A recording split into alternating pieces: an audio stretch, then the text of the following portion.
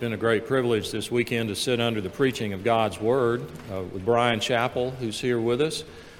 Brian has been a friend of mine for more than 30 years, and God has used him and the church greatly that he helped to plant, or was the first organizing pastor, I guess, a downtown Presbyterian church in Greenville, South Carolina. If you go to Greenville, and I know many of you do to go to the restaurants and so forth, but you ought to visit that church. But Brian and Dana have been here with us this weekend. You can read a little bit about him, where he served with campus ministry and so forth before that. We welcome you here, Brian. Glad you're here.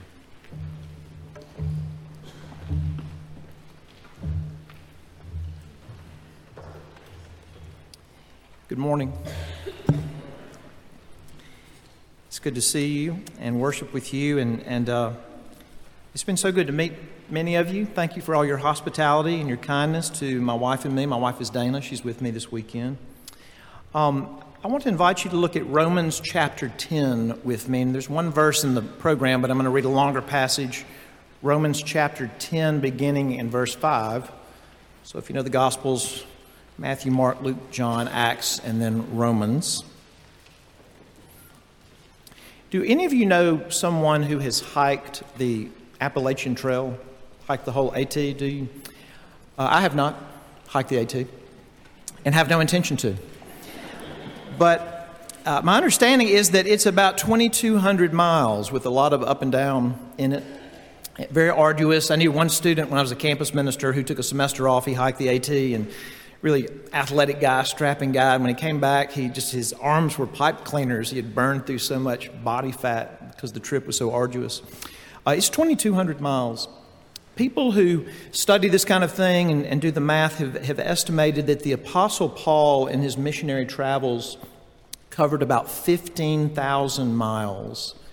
Now, that was not all on foot, but when he was on a ship, it was not a great ship, and it was not comfortable. Not the comforts you'd find on a boat now. No planes, no car, no truck, no bus. Arduous and over years. And the reason I bring that up is that this passage is a window into why he did that. Why did he cover all those miles? We're used to that story, but why did he do that? And this is Romans chapter 10, and just before I read this, just to set this up, it's in a section of his letter to the Romans that's dealing a lot with ethnic Israel, ethnically Jewish people.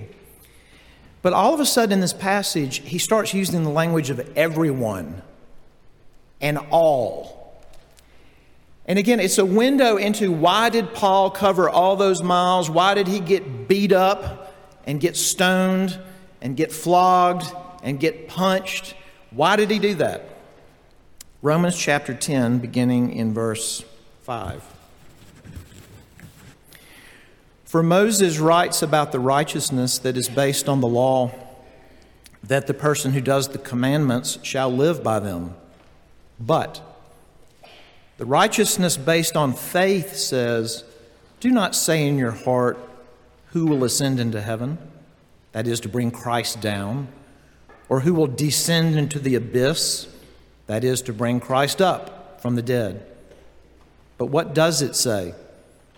The word is near you, in your mouth and in your heart. That is, the word of faith that we proclaim. Because if you confess with your mouth that Jesus is Lord and believe in your heart that God raised him from the dead, you will be saved. For with the heart one believes and is justified, and with the mouth one confesses and is saved. For the Scripture says, everyone who believes in him will not be put to shame. For there is no distinction between Jew and Greek. For the same Lord is Lord of all, bestowing his riches on all who call on him. For everyone who calls on the name of the Lord will be saved. How then will they call on him in whom they have not believed? And how are they to believe in him of whom they have never heard? And how are they to hear without someone preaching? And how are they to preach unless they are sent? As it is written, how beautiful are the feet of those who preach the good news. But they have not all obeyed the gospel. For Isaiah says, Lord, who has believed what he has heard from us? So, faith comes from hearing, and hearing through the word of Christ. This is God's word. Let's pray together.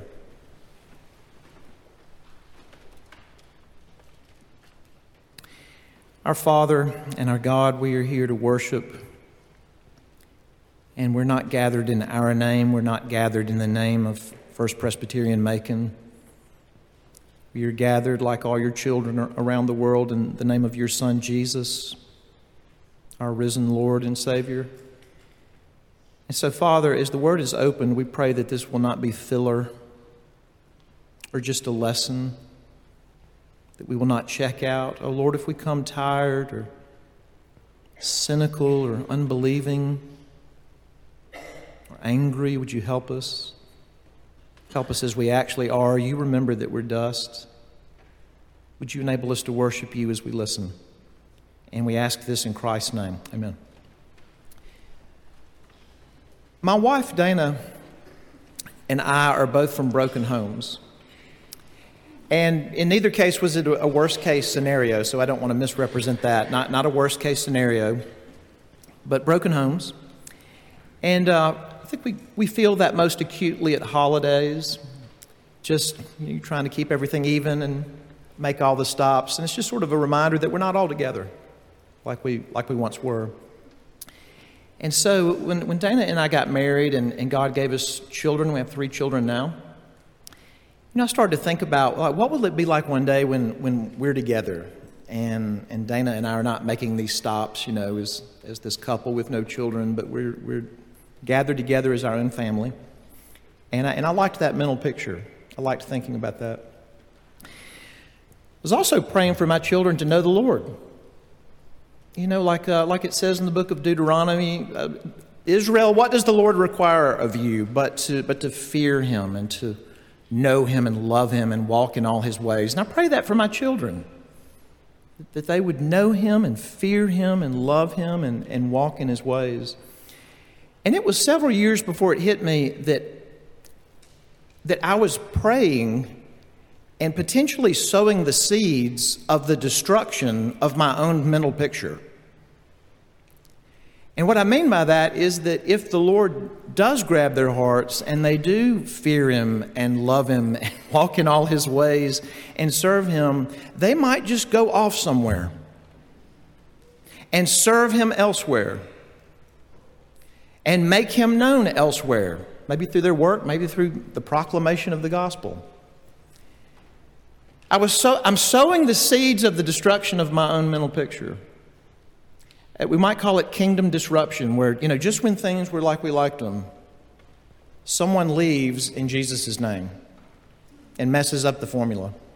I told your own pastor, Justin, that his introduction yesterday at the meeting of Ponch was maybe the greatest missions conference intro I've ever heard. He said, "Ponch, welcome to the stage. I hate seeing you up here." Because we know what that means, and she's loved. Understood what he meant. I want to think about what drove Paul to go and go and go and go, and why people who were impacted his ministry, they also went. And so all kinds of homes and gatherings of believers were radically disrupted. And I want to consider 2 things from this passage. First off, Paul's agenda. What was his agenda? And then what was his method? So Paul's agenda and Paul's method. This first point, Paul's agenda, I want to think about 3 things if you're taking notes. Salvation, righteousness, and personal response. Salvation, righteousness, and personal response. Now, salvation, look back in verse 9. We've heard this twice this morning already. If you confess with your mouth that Jesus is Lord and believe in your heart that God raised him from the dead, you will be saved. Verse 10, for with the heart one believes and is justified, and with the mouth one confesses and is saved. Now, if you've been around the Bible and you've been around church and sermons and Bible studies, you've heard the language of being saved. And sometimes we don't stop and identify saved from what? You know, if you had a flash flood in Macon and you were driving through some watery area and you thought, I think I can make it. Don't do that, by the way. Think I can make it, and then so you're going through and the water's higher and your car stalls out and then it starts to fill the car and you're about to be swept away, and if somebody got to you and rescued you from there, I mean, we would know what you were saved from. You were saved from drowning in water. When we ask what are human beings saved from, in Paul's language, it really takes us back to the beginning of Paul's letter. He speaks about the wrath of God as being revealed against the godlessness and wickedness of human beings. There's a pastor that some of you would know. He's with the Lord now, but Martin Lloyd Jones. Martin Lloyd Jones, he was a Welshman by upbringing, but most of his pastoral ministry was in London, close to Buckingham Palace. And toward the end of his life, I think around 1980, 1981, he was interviewed by Christianity Today. And at the end of the interview, the writer said, well, Dr. Lloyd Jones, are there any final words you'd like to share with our readers? And of all things that he could say, he said, flee from the wrath to come and believe on the Lord Jesus Christ. One of my privileges as a pastor in my own church that I share with our elders and our other pastors is that when someone wants to join our church, we'll meet with that person beforehand just to hear about their background and their interest in joining, but to see if they understand the gospel. You don't have to pass the theology test, but you need to understand the gospel. You need to confess your faith like Romans 10 says. And I like to ask people sometimes, I'm going to ask you in a second what's the good news, but I want to ask you first, what is the bad news? Here's how our catechism defines the bad news. All mankind, by their fall, every person everywhere, all mankind by their fall, lost communion with God, are under his wrath and curse, and so made liable to all miseries in this life, to death itself, and to the pains of hell forever. That is the bad news. That's what believers are saved from. That's salvation. What about righteousness? Look in verse 5. Righteousness is part of Paul's agenda. He says, now this echoes what's developed more in the beginning of the letter. He says, Moses writes about the righteousness that is based on the law, that the person who does the commandments shall live by them. In other words, all right, if you want to try, there's a righteousness before God of you obeying the law well enough. And the success rate is one. One person did it, and he's not you. Verse 6, but the righteousness based on faith says, do not say in your heart who will ascend into heaven, that is to bring Christ down, or who will descend into the abyss, that is to bring Christ up from the dead. But what does it say? The word is near you in your mouth and in your heart, the word of faith that we proclaim.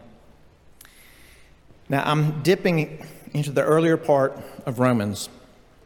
And by the way, whenever I preach and teach, this is the past, this is the future. So I'm dipping into the earlier part of Romans, but Paul has made it very clear that God is righteous.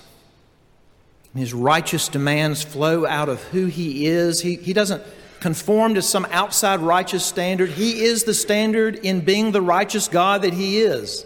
And his righteous law reflects who he is. And so his judgment will be righteous, and it will conform to the standards of his righteous law, which spells doom for everybody who fails to meet it, which is everyone I'm looking at and the preacher. And if you will trust the Lord Jesus, if you will entrust the whole of your life to him, a righteousness can be given to you. It's not of you. It's not of your obedience. But it's a righteousness from God through faith alone. And I'm tempted, and I'm not going to do this, but I'm tempted to say, would you please raise your hand this morning if, when God looks at you, He sees you as being as righteous as His own Son? But every believer should raise his or her hand. That if your faith is in Christ, a righteousness, the righteousness of God Himself has been imputed to you, given to you, credited to you. That's definitely part of Paul's agenda. But there's this other part, and that's responding to the Jesus who achieves this for those who believe in Him. Personal response to this good news. Look again in verse 8. The word is near you, in your mouth and in your heart. That is the word of faith that we proclaim, because if you confess with your mouth that Jesus is Lord and believe in your heart. Now, we're 2 days from Valentine's. I've got to stop and say this. Your heart includes your feelings, but it's not just your feelings. Biblically, your heart is the control center of all your life. Your thinking and your feeling and your willing and your secrets and your aspirations. The trajectory of your life, your plans, that comes from your heart. If you believe in your heart that God raised Him from the dead, you will be saved. For with the heart one believes and is justified, and with the mouth one confesses and is saved. Now, that's Paul's agenda. That every human being needs salvation. Every human being needs a righteousness that we cannot earn ourselves. And every human being who falls within the sound of this good news, that's the answer to the bad news, needs to personally respond to it. Your mom or your dad or your grandparents or your church body cannot respond for you, but you need to respond to it. But I want to say this before I go to his method. Please don't hear Paul as going around the world just to give everyone who will listen to him and respond to him the way he wants fire insurance. Look at the language that he uses in verse 12. This is where we need to slow down and see what's there. There's no distinction between Jew and Greek, Jew and Gentile. And get this, for the same Lord is Lord of all, bestowing His riches on all who call on Him. And do you know why Paul could write that? Because he experienced those riches. And he would mention in his letters and he would mention in his testimony that when I was a persecutor of this Jesus and insolent and wicked, He saved me. I'm the chief of sinners. And he experienced those riches being poured out on him. Not a God saying, okay, well, if you'll trust my son, then I will tolerate you till I guess you have to live with me in heaven. But right now, every spiritual blessing in Christ will be lavished on you. And Paul wanted that for every people group, Jew or Gentile, everywhere in the world. That was his agenda. So what's his method? Again, if you're taking notes, 3 things. Hearing, preaching, sending. Hearing, preaching, sending. Let's start with hearing. Look at verse 14. That second question in verse 14. How are they to believe? Now, they is everyone who needs this righteousness, everyone who needs to be saved, everyone who hasn't responded to Him yet. How are they to believe in Him of whom they have not heard? Look in verse 16. They have not all obeyed the gospel. Isaiah says, Lord, who has believed what he has heard from us? So faith comes from hearing, and hearing through the word of Christ. You know, this reminds me what Jesus would say in His own preaching and teaching. He would be speaking to a crowd, and if you've read the Gospels, you've read this. He would come sort of to the end of his lesson or the end of a parable, and he would say, he who has ears to hear, let him hear. Now, everybody whose hearing worked heard him. But what was he saying? Everyone that can hear received the audio signal, but in your heart, did you hear me? And that's happening in this sanctuary right now.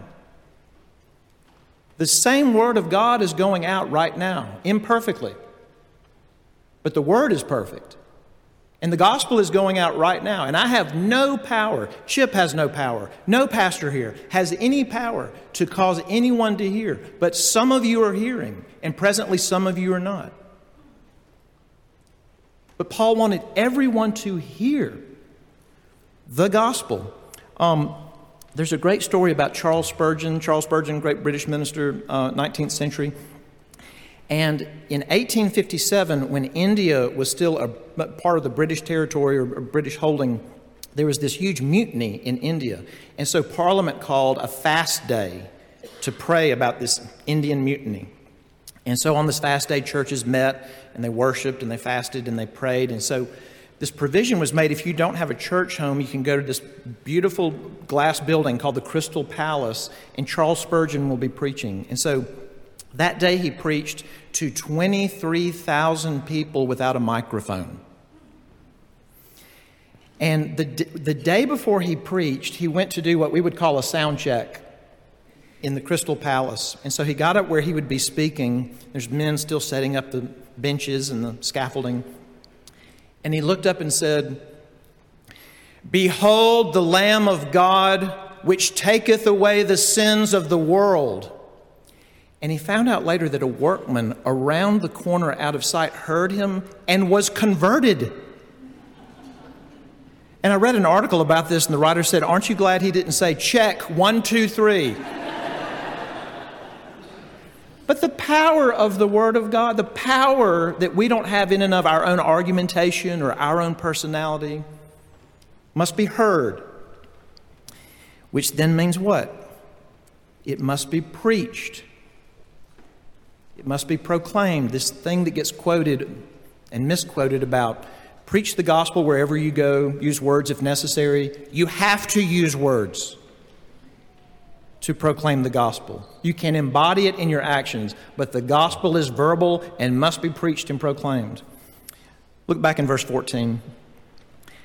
Second question, how are they to believe in him of whom they have never heard? And how are they to hear without someone preaching?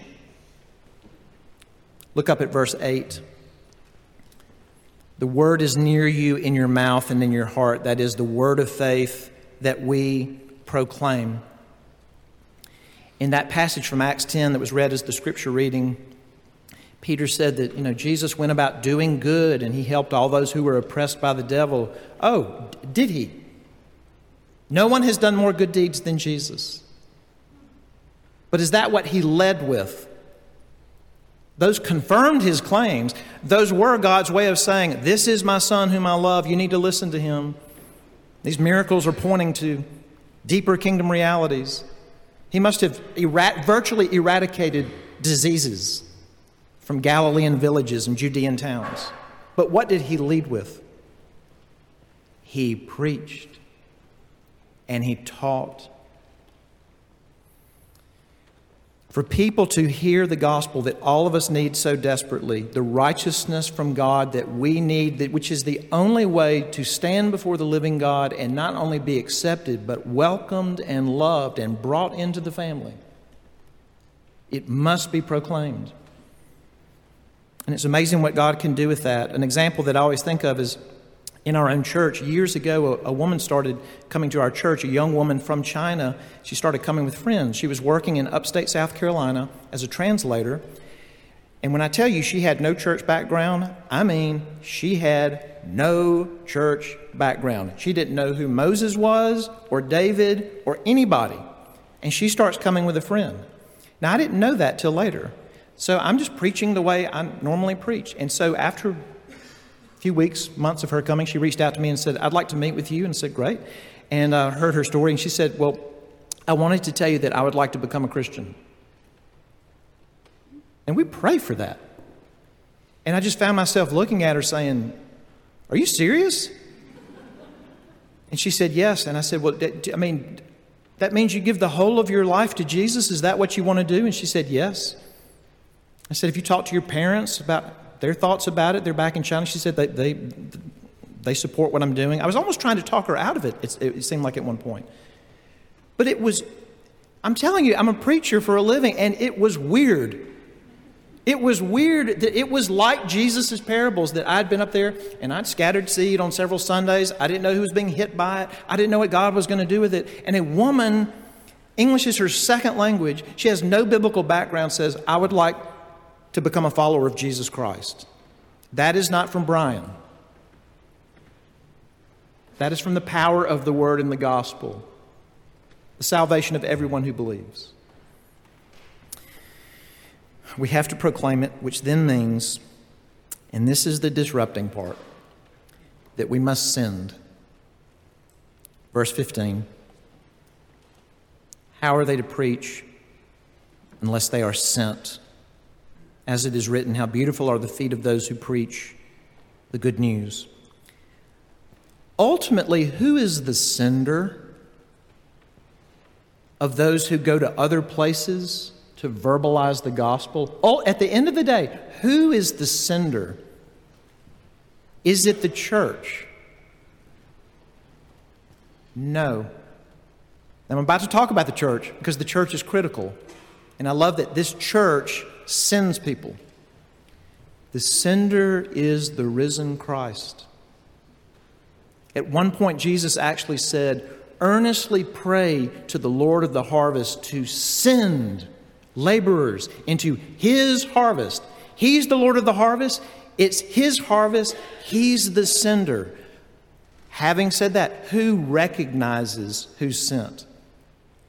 And who is to exercise discernment to say maybe, we don't believe you're sent, or we don't believe you're sent yet, or we don't believe you understand this gospel well enough to convey it to others in a healthy way? Who recognizes who is sent? The Lord's church. To look at her own people and to see how God brings this convergence together of interest on someone's part and a need in the world and resources that are needed to get there and to live there. For all that to come together with all kinds of prayer and sleeping on it and sometimes crying and sleepless nights, for all that to converge, it's the Lord Jesus' church that looks, and at her best, exercises discernment to say, we think you need to go. So what should we do with all that? Paul's agenda is that everyone hears this gospel, the good news for the bad news. His agenda is people have got to hear, and if they're going to hear, we've got to have preachers, and if we're going to have preachers, we have to send preachers and send out the people that Jesus raised up. So what do we do with all that? And I want to end with this. I attended Covenant Theological Seminary. The chapel at Covenant Theological Seminary is named after one of its former professors and leaders, Robert Rayburn. Robert Rayburn. He was before my time. But stories were told about Dr. Rayburn, and he taught preaching. He taught homiletics. And apparently he would tell his young charges, he would say, and some of you are about to love Dr. Rayburn when I tell you this. He would tell his young charges, all right, men, when you get out there and you're standing up and you're preaching a sermon, I want you to see me in the back of the sanctuary and I'm staring at you. I'm standing up and I'm staring at you with my arms crossed and I'm saying, so what?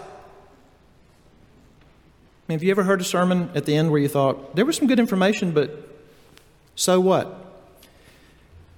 Okay, so he's standing back there and he's looking at me. So here's what I want to say to you. Finance the feet of the people who need to go. Whether it's through Faith Promise, which is teed up waiting on you, or whether it's through just your own giving as your heart is led, give generously. The resources in this room are staggering.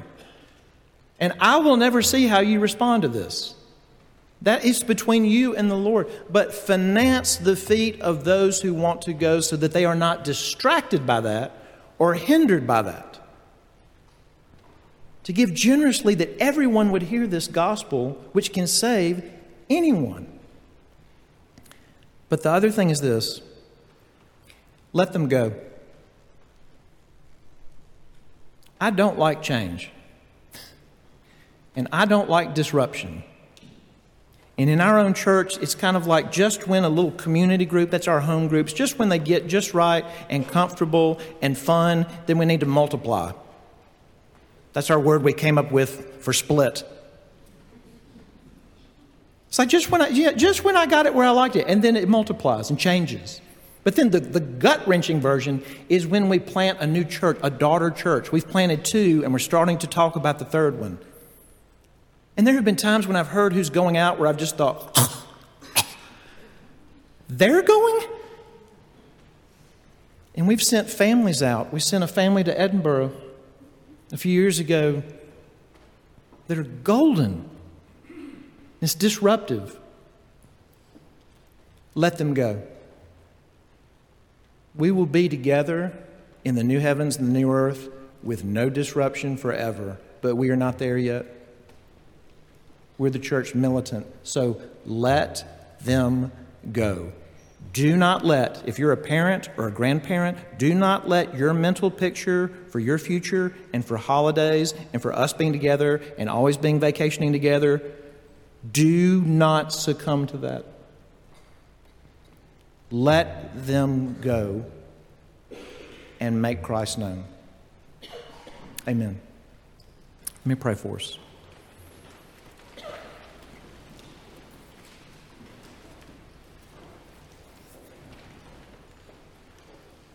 Oh, Father, we pray that we would be able to sing with more conviction, let goods and kindred go. This mortal life also. Father, for those who need to go, whom you've equipped, whom you've burdened, whom you've gifted, would you help them to sing let goods and kindred go, but for their friends, their moms and dads and siblings, would you enable them to say, let goods and kindred go, and sing it? Lord Jesus, send your laborers into your harvest, we pray. In Christ's name, amen.